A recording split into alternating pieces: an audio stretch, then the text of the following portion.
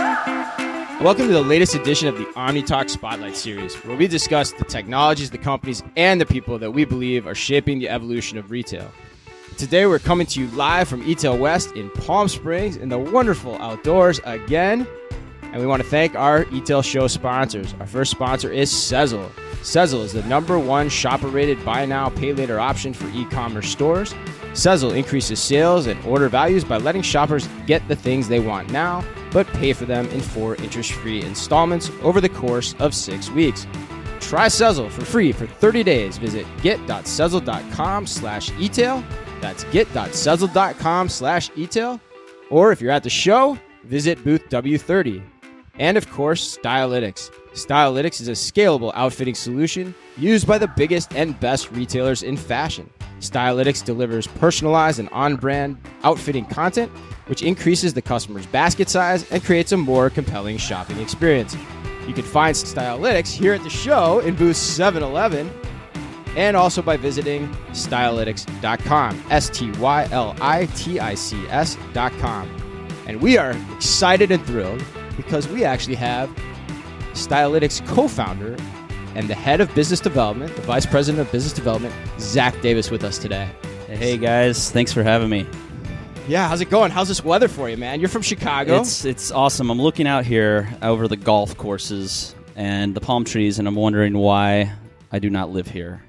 I'm wondering, I don't think we should ever do a podcast inside ever again. No. I know. We should just ask eTail to put the podcast booth outside. Yes. Also, the ambient noises, I don't know if they can pick up this on the mics, but the running water, this light breeze, it's excellent. It makes you want to talk about e-commerce, doesn't it? It makes me want to get kind of low and quiet with my voice. It's almost like a Zen garden. And then to be here with you in that Zen garden. Oh, yes, I love it. But we go way back. We've known we've probably known each other now. It's kind of almost probably 2.5, at least 3 years, right? Yeah, I think so. We've been fans, the Stylytics group, and myself in particularly, of your writing and both of your experiences in retail and back at Target. And so, we're excited. We love what you do. Yeah, thanks, man. Thanks. We appreciate the support too. Yeah, and I think we found each other through the writing on the blog, like way back in the day before we were just as we were getting started. But I think for our listeners, and thanks for your sponsorship for everything we're doing out here too. That means a lot to us.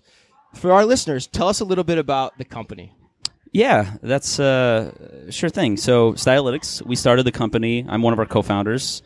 It was almost 10 years ago now. So we have a little bit of history in this industry and a little bit of expertise that we built up over the years, just understanding kind of the ins and outs. And, we came from outside the fashion industry and outside the clothing and apparel. Rohan, the co-founder, and Rohan's our CEO, and myself. But we thought this is very compelling, and we were kind of drawn to the opportunities in the business with what we wanted to do with it, which way back in the day at the time, it was to mine data about how customers buy and wear the clothes they buy. And we thought that's an interesting opportunity. That's why we're called Stylytics. It's style and analytics combined. And probably partially because we could get that URL, like a lot of that's how every startup like a lot of startups are. We tried this, we tried that. And we've thought for years, do we rename it? Because Stylytics is, there's all the little intricacies with the naming and the spelling, like most startups, like a lot of startups have. For sure. That's how we started our business. A few years in, or as we evolved as mining that data, we thought, well, how do we track customer behavior to get that data? And we built outfitting technology for customers, for consumers, to be able to put together looks to shop themselves and have an aggregated or digital closet of items that they were buying and they wear, and they could create looks. And we realized quickly on one hand, creating that at scale is very difficult without retailer support, without truly aggregating purchase data. And it's a little. Why was that? Because you had to get inside everybody's closet, basically? Customers have to give you that data. They have to track it. We built a heck of a panel, if you will, 500,000 users, which is, by far and away the largest panel. You had 500,000 people doing that for Isn't you that guys? crazy? That is pretty wild. Yeah, like millions. At one point, millions of items being added daily. Jesus. But even with that, we could sustain as a business. We could get enough early venture support to build out the opportunity that we had as a business. But it still wasn't going to scale quite like we needed to. The industry wasn't catching up quick enough. Okay. So we realized there was a technology there, and we saw it at Polyvore and other places where customers wanted to create looks. Mm-hmm. And there was value with that. And so we started pitching that to retailers, thinking, okay, well, most retailers, this is a few years back, when you go to their websites, you see an item and you see here four other items like that. You look at the top here, 4 other items, personalized recommendations, product recommendations. We thought that's part of the story, but there's a piece of that story missing, which is how customers wear that product and visual inspiration around it. And there's editorial, of course, that speaks to that, but doing that at scale, if you have 20, 30,000 SKUs, impossible. So considering new arrivals and as items go out of stock, how do you maintain the editorial look and feel? Mm-hmm. So we built solutions that were rooted in that and foundational to that thinking and line of thought about having smart, dynamic outfitting content. And over the last 3-4 years in particular, we've been growing about 300% year over year, working with some of the biggest and best retailers in fashion. Wow, and I want to get into that. So take us back a little bit too. Because I'm curious, as entrepreneurs ourselves, Ann and I. Yeah. You've been at this for a while. Like, how did that all start, though? Like, were you guys just sitting around and you're like, yeah, you know what? Let's go into the fashion industry. Let's start cataloging closets. I'm picturing Zach and Rohan just like, what am I gonna wear tonight to this party? I wish I could go to. This is a point of friction for me. I wish someone would solve this. Yeah, how did that work? Rohan and I met at a mobile messaging startup, tech startup in the mid 2000s. Okay. And I had been and I'm sure Rohan had previously, and I'd been entrepreneurial. I mean, I know Rohan had been entrepreneurial all his life, and I considered myself an entrepreneur, even though I didn't know what that was, and I probably wasn't very good at it. Mm-hmm. But I thought, well, I always was drawn to that process. So we met at a company. We were both very early stage employees. Saw the company grow from maybe 15 employees to a couple hundred before we both left for different reasons. He went to business school, and my wife and I at the time, she went to business school, and then we moved out we actually moved to Seattle. Oh. And when Rohan was in business school, he interned for Amazon, and we'd already started a couple companies or ideas prior to that. And what were those? Amazing concept. I mean, I don't want to sound conceited about it, but we had an idea called Ask Ahead. Okay. Which was essentially a Yelp for dietary restrictions. And mind you, this was in 2000, maybe 7, 2008. Wow, okay, yeah. So I think it would have done very well. We both feel that it would have done very well. It's still a good idea. I think it's still a good idea. We say that. I think it's still a good idea. They essentially, being able to say, I'm looking, at the time it was gluten-free or dairy-free. Now it's, I'm on my Whole30 diet. So what restaurants, segmenting restaurants or filtering restaurants and then filtering down to menu items and letting the restaurants put together, having an approval process, but put together, it's probably a good idea for somebody listening, putting together, meals, different things of that nature based on, it could be keto, it could be all different kinds of diets or dietary restrictions, calorie counters, etc., and being able to sort through a restaurant so you feel like you're in control as a customer. So you guys have always kind of had this kind of analytical kind of bend to see how you can figure out problems. I think just naturally just interested in the evolution of technology and personalization or customization. Okay. Right? We see that in every industry. We're in fragmentation. I was in the music industry for several years. Fragmentation and YouTube and other tech developments allowed musicians anywhere to put a song up, and immediately you're competing with a major label. Well, same thing in fashion. Yeah. And if you just think about it from a root, Chris, you could create, or Chris and Ann could have Chris and Ann's t-shirt store and have it online tomorrow. Have it online tomorrow, have an ability for customers to buy something, and immediately you're competing with other t-shirts. Aside from marketing dollars, you're competing with any other customer buying a t-shirt from American Eagle or customer buying a t-shirt from Zara, wherever it is, depending on the style. And so there's that fragmentation that allows a lot of technological tech advancements, and we were interested in that way back, and we became more interested in over time. Because you had seen it previously.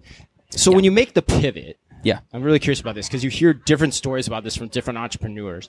As you make the pivot, as you go from cataloging closets to now what you're doing today, was it purposeful? Like, you guys had a conversation, you're saying, okay, we're now changing direction, we're going this way, or did you kind of say, hey, let's put out something on the front porch, we'll see what the cat licks up. Is there an idea here? Yeah. And if there is, maybe we'll see if we start going more in that direction. There was definitely a POC period of I think that's kind of the tried and true, tested way of figuring out if it works, and we believed it would work. Our beliefs continue to drive us when we innovate, but we always, almost always, have retailers that we pitch it and get it in front of, concepts, new ideas, and that was very much the case. We actually presented it to some people at Target way back when. Target's not a client of ours right now, but we have a lot of great clients. But the interesting thing was that we actually, at that point, we had a lot of people there that really believed in like this outfitting concept.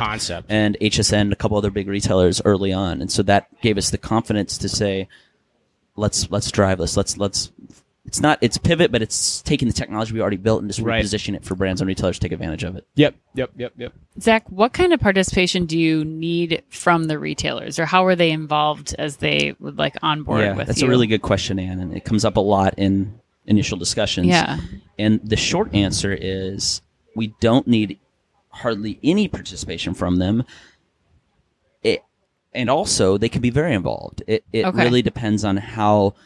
A lot of times it depends on how involved their merchants or stylists or even product people are with the creative side of their business. Right. Because they'll come to us and say, well, we know our products better than anybody else. So what we're doing for those that aren't, maybe anybody listening who isn't familiar, we take their product catalog and we generate content with that, bundles, outfits, primarily outfits, because it's primarily apparel and fashion.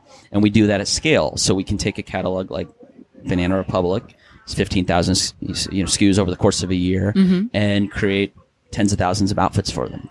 And if you're looking at a PDP and you're looking at a top, we show different ways to wear it, and we show all these different outfits with it. And we do that for tons of different brands. And we do it at scale and with auto replacements built in, and we have stylists that oversee it. So we have the ability to do it end to end. What we require from them is their product feed, and that's it. That's amazing. But some retailers say, well, we have merchants that this is, again, we know our business better than anybody, and we say totally get that. We respect that. And that's, you can be as involved as you want in the creation of the outfitting content, the rules that we leverage, the approval process. We have feedback loops built into our platform. So we have a CSM that, a CMS, content management platform, content management system, that they can use to approve outfits prior to going live if they'd like. A lot of retailers will start that way, and then quickly they'll say, we don't need to be involved. Right. You guys know what you're doing. Because we have a lot of data, and we built tens of millions of outfits over time, and we see all these real-time trends. So we have kind of a super merchandiser, if you will, of being able to create content at scale in a very highly effective and the human eye and human ability just can't touch all of those things for how many different things are live on a website at any given time, right? It's impossible. It's impossible. Even with the risk, it seems like it'd be worth having the option to have a styled product. I mean, even if 1 out of the 100 times you get something that a human stylist might come around and say like, well, I don't know if that necessarily it's not something that has like, to be perfect, to your point. It doesn't have to be perfect. You can always edit things retroactively. So as things outfits go live, we can always change those. And as soon as they cache, which may be just usually a matter of minutes, they're fixed. What does it look like? So paint the picture for me. You mentioned, let's use Banana because you said Banana Republic. Sure. I go on the site, I'm on the PDP. What am I seeing? So I'm the consumer, I'm shopping. Exactly what comes to life? Because I know you guys have tested a lot of, how that should actually happen too. Yeah, well, we have front-end experiences, front-end widgets that fit into just the same way a product recommendation may sit on the site. It's different everywhere. Where Men's Warehouse has a single outfit, and Taylor, Loft, and Ink brands have 2 outfits. Banana Republic has 3 outfits. This is just specifically speaking on the product page. So it's flexible in terms of the output of what we show on a product page. And are the outfits on people, or are the outfits they're off model? Off model. We take items if we're delivered products that are shot as laydowns or off model, or pinups, or retailers call them all different things. Right. Ghost images, transparent images, product images. We take those and we outfit those. If they're on model, we actually extract them off the model, and we do that, and we'll edit, re-edit, or touch up the image if needed. And we do that for tens of thousands of products. Wow. Week and sometimes daily. So we have scale to work with big retailers like Kohl's and Macy's and do that on Bloomingdale's and be able to pull items off model. Or we can take what they give us and we can then layer that in. And we also have solutions that take the items on model too. Most retailers don't use those because you don't have the flexibility that you have to have things off model. If you have a shirt off model, you can show it with tons of different outfits. If it's on model, you're a little limited because the customer says, well, I see the pants on that model and they're not the same pants you're showing me, and there's a little bit of it's a little confused. It's not as clean as a process. That makes sense. I've never thought about it. Yeah, you don't necessarily need that. And so then typically based on what you're saying, then typically I'm thinking there's conversion increases. There's probably basket increases. 100% of the time. It's really, I'm not overstating it when I say that your basket size goes up 100% of the time. And what I'm comparing it to when I say that is the native solution, whether that's the product Rex or it's a shop the look. Yeah, you're comparing against people who bought this also like this. It's right? just a different totally experience. Different. Yeah, I think, and I don't Makes knock sense. that. I think there's still value in product recommendations, and I think there's value in a lot of the native solutions, but they're not doing what we do, and they're not doing it at scale. And also having that outfitting content as we build it in a singular image, backed by a lot of data, you can then easily layer it into triggered email, store experiences, chatbots, Right. online styling, VIP clienteling, AR, VR. It's assets that then social ad displays. And it gets cost- smarter over time too, right? Smarter In over theory, like once you know it's working, you'll be able to see what's working, what's not, what items are going together, what's not. So then you can even make all those things even better. That Yeah. the smarter over time is really just the tip of the iceberg when it comes to the personalization elements of it. Because you can do a lot. You can personalize to customers, you can personalize to personas, you can do it in session, and it's doing that on an outfit. I mean, if you get customers to buy 5%, 10% more products, which we do, and more than that, our averages are more than, that's the low end. That's significant.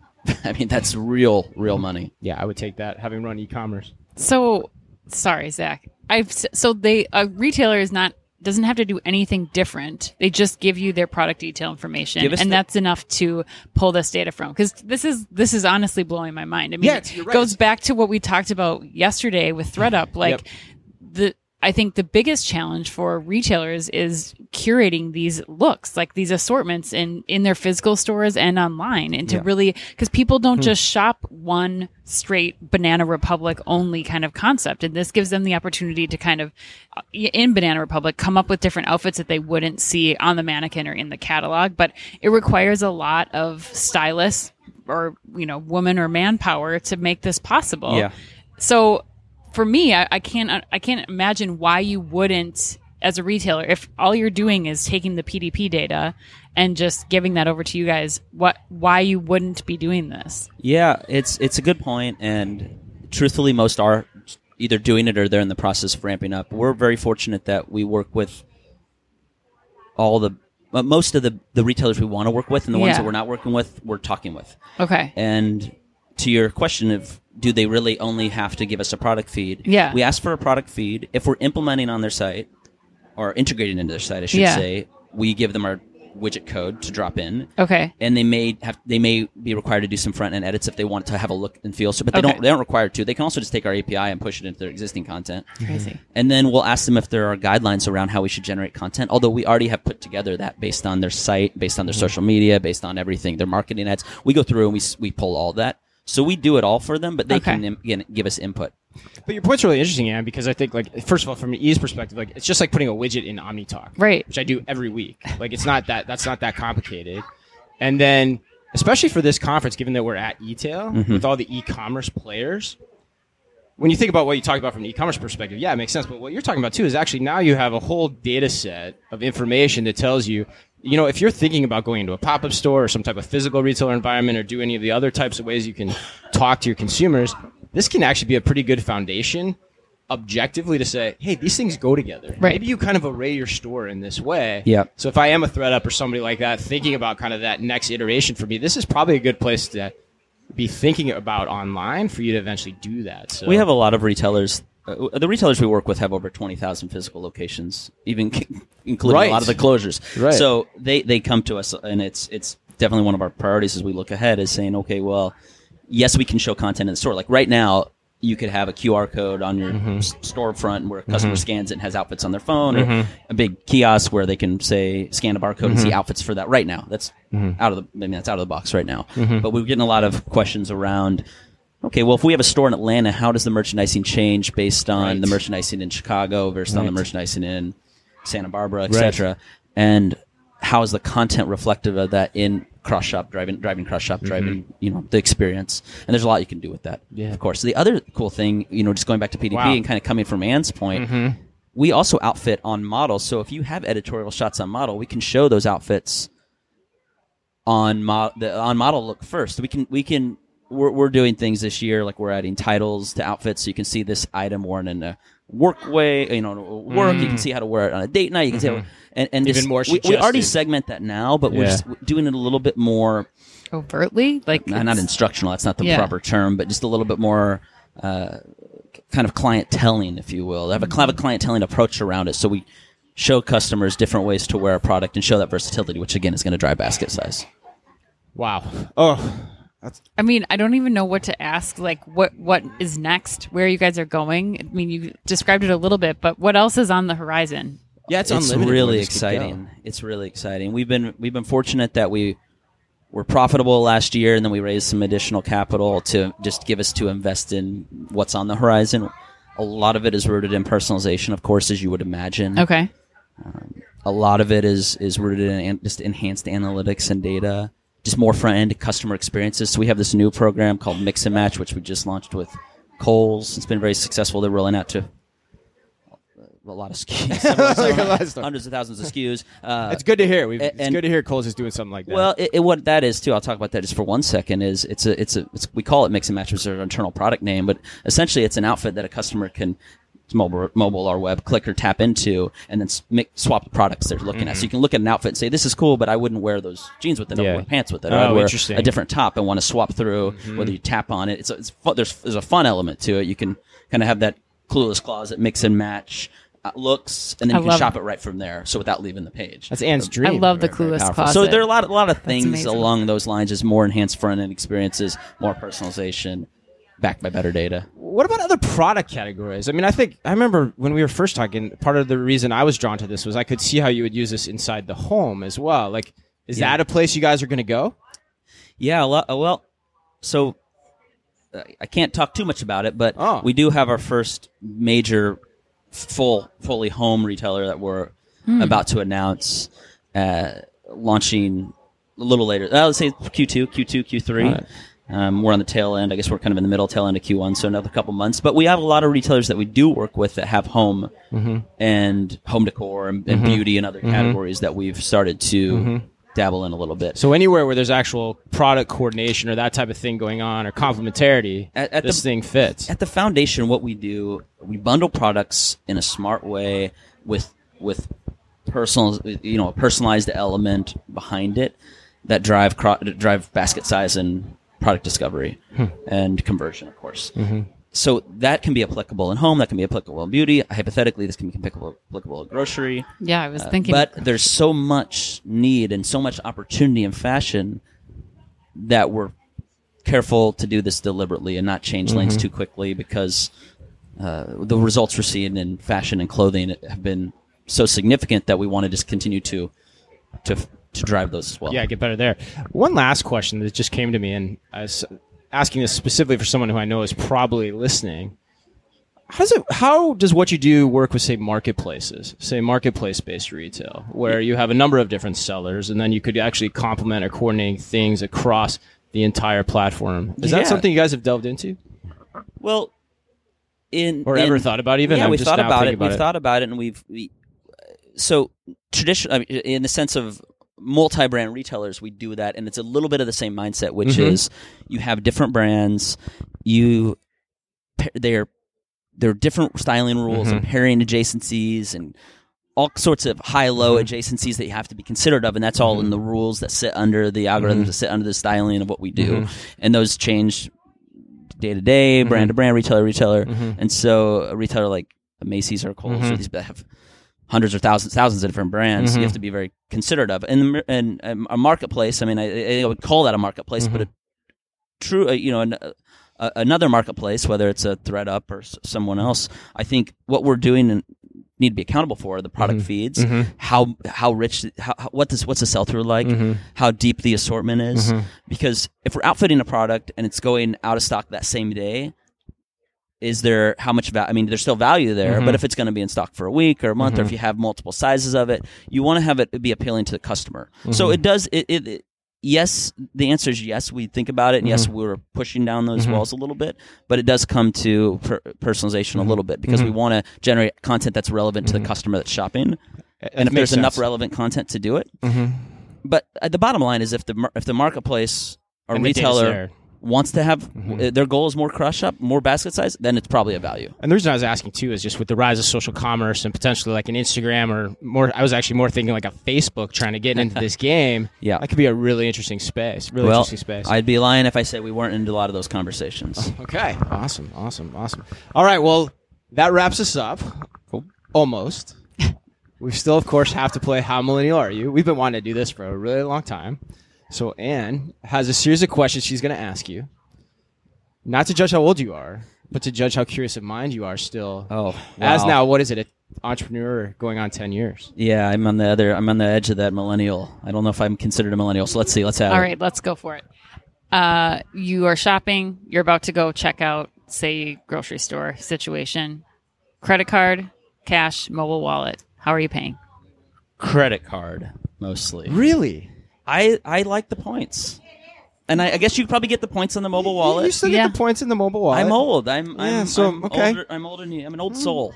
But credit card. I Did love you just the- say you're older than me? Is that what you no, I said? said I'm an old soul. Oh, okay. I'm probably Oh, older phew. than you too, but I'm an I old don't soul. know How about about that I love the points. We'll find out. That might be one of my favorite answers. I haven't even heard that I before. I got want I the got to points. get those points. I need those air miles. All right, let's Probably go a bad excuse for being maybe lazy, but That's going to play well at the office. That's okay. That's all right. Okay, the last week, how many times have you ordered food or drinks or coffee from an app? most of my app purchases for food and drinks would be through Starbucks. Okay. But I actually wanted to do that at this hotel we're staying at, and they don't take They don't take it? They don't take it. A lot of the like no airports and way. stuff Yeah. still hospitality I guess. space are Point of not, sale. Yeah. Point of sale Not integrations. yet. Yeah, it's tough. Yep. But I would say, to answer that question accurately, just an average, I would say 1 to 2. Okay. A week 1 to 2 a week. outside of Starbucks. No, in total. I don't Inclusive of actually. Starbucks. I should have the caveat, which is I drink espresso. I don't. I drink Starbucks when I'm traveling a lot, just because it's easier. But Otherwise, Okay. you make your own espresso. I make my own What, espresso like with an mostly. espresso or what? How yeah, you doing yeah, it? oh yeah. I mean the pods, the millennial version of making Yeah, okay, espresso, all right, which all right, is all right, got not it. grinding All the right. beans. It is pretty tasty. It's pretty good. Yeah, I do like that. It's I had a phase. I had my espresso. It's phase. good enough. I should say that. I don't want to. I'm sure they're purists that are like, "Come on, this is What color of ridiculous." pot are you dropping in the Nespresso machine? The one with most the highest often? number I can find. Yeah, right. Like the, Yeah. 10, the black 10 or one, like the 11, 10. Yeah, right. You I dial didn't up realize to it was 11. a color scale. Oh Like, yeah, yeah. light They go from to like dark. The it's like black or 1 the to brown? 10, right? Yeah, or, Yeah. yeah. I stay in the The 8 purple's pretty I only deep. buy the 8 to 11 pack. Yeah. So Okay. whatever Yeah. that is. All right. Learn something new every day. Last question, Zach. If you could only use one social app, what would it be and why? Ooh, that's a pretty good one. Because the immediate thing I think of is Instagram, but I don't know if that's actually true for me, because as much as I enjoy Instagram, I find myself it's a source of being unproductive. it's a source of I would say distraction almost as much as social media as a whole. Even though I do like it and I like to share my kids and see other people's kids and their dates and all that where they've been. Well, I don't want to be an exclusive to kids, but I would say probably LinkedIn. Okay. Because for me, in being a business side of what we do, I've ever since LinkedIn came out, I've been a fan. I was like, if I could buy stock in this thing when it came out, Right. 12 or 13 or how many years ago it came, I thought this is genius. Makes If only total you, sense. If only you could help their technology platform advance further. That would be my only gripe with LinkedIn. Like, I think I'm guessing they just do the if it ain't broke, don't fix it type of mentality. But yeah, you're right. It is indispensable at this point, though, especially for Yeah. entrepreneurs. I Indispensable. think Yeah. like you absolutely 100% Right. need it. We hear that a lot. It's required, and when we're interviewing, especially younger folks, Yep. I look for their LinkedIn. I want to know that's their ability to tell their story, and Right. in a business way. right.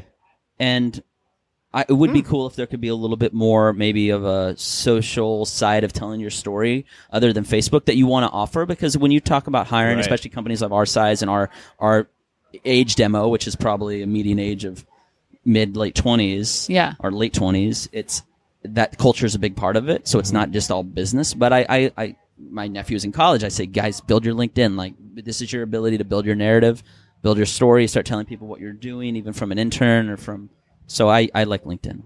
And do you think, I feel like now, I've never thought about this before, but I feel like whenever we interview a founder, LinkedIn is highly correlated with what they pick here, or it is what they pick here. There's a high correlation between LinkedIn and founders.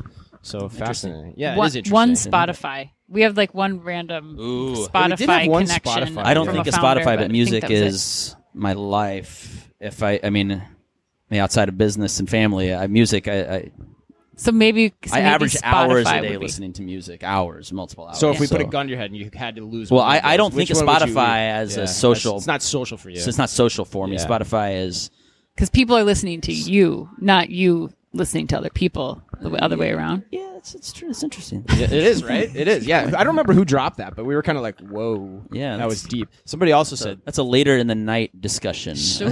somebody also said text messaging, which also is pretty interesting Yeah. when you I think think about the that's- social aspects of that. Yeah, but I wouldn't consider that a platform. You said social platform, right? I wouldn't consider that a platform. I'd consider that a means of communication. Communication tool. Well, it's like saying, what's your favorite meal? And you're like, food. You know, it's like, It's like too broad. it's like Oh my gosh. That was awesome. All right, let's end it on that one. That was great. So much fun. Zach Davis from Stylytics. Thank you so much for sitting with us. thanks for having me. Again, thanks to our sponsors, Sezzle and Stylytics. And if you want to check out Stylytics at the show, where should they go? We're at booth 711, or if anybody wants to get in touch directly, they can email me at Zach, Z-A-C-H, H as in Henry, Z-A-C-H at stylytics.com, STYLITICS.com. Or hit you up on LinkedIn. It sounds Hit me like. up on LinkedIn. Perfect. All right. All right. On behalf of everyone, I just want to say, the loyal audience, be careful out there.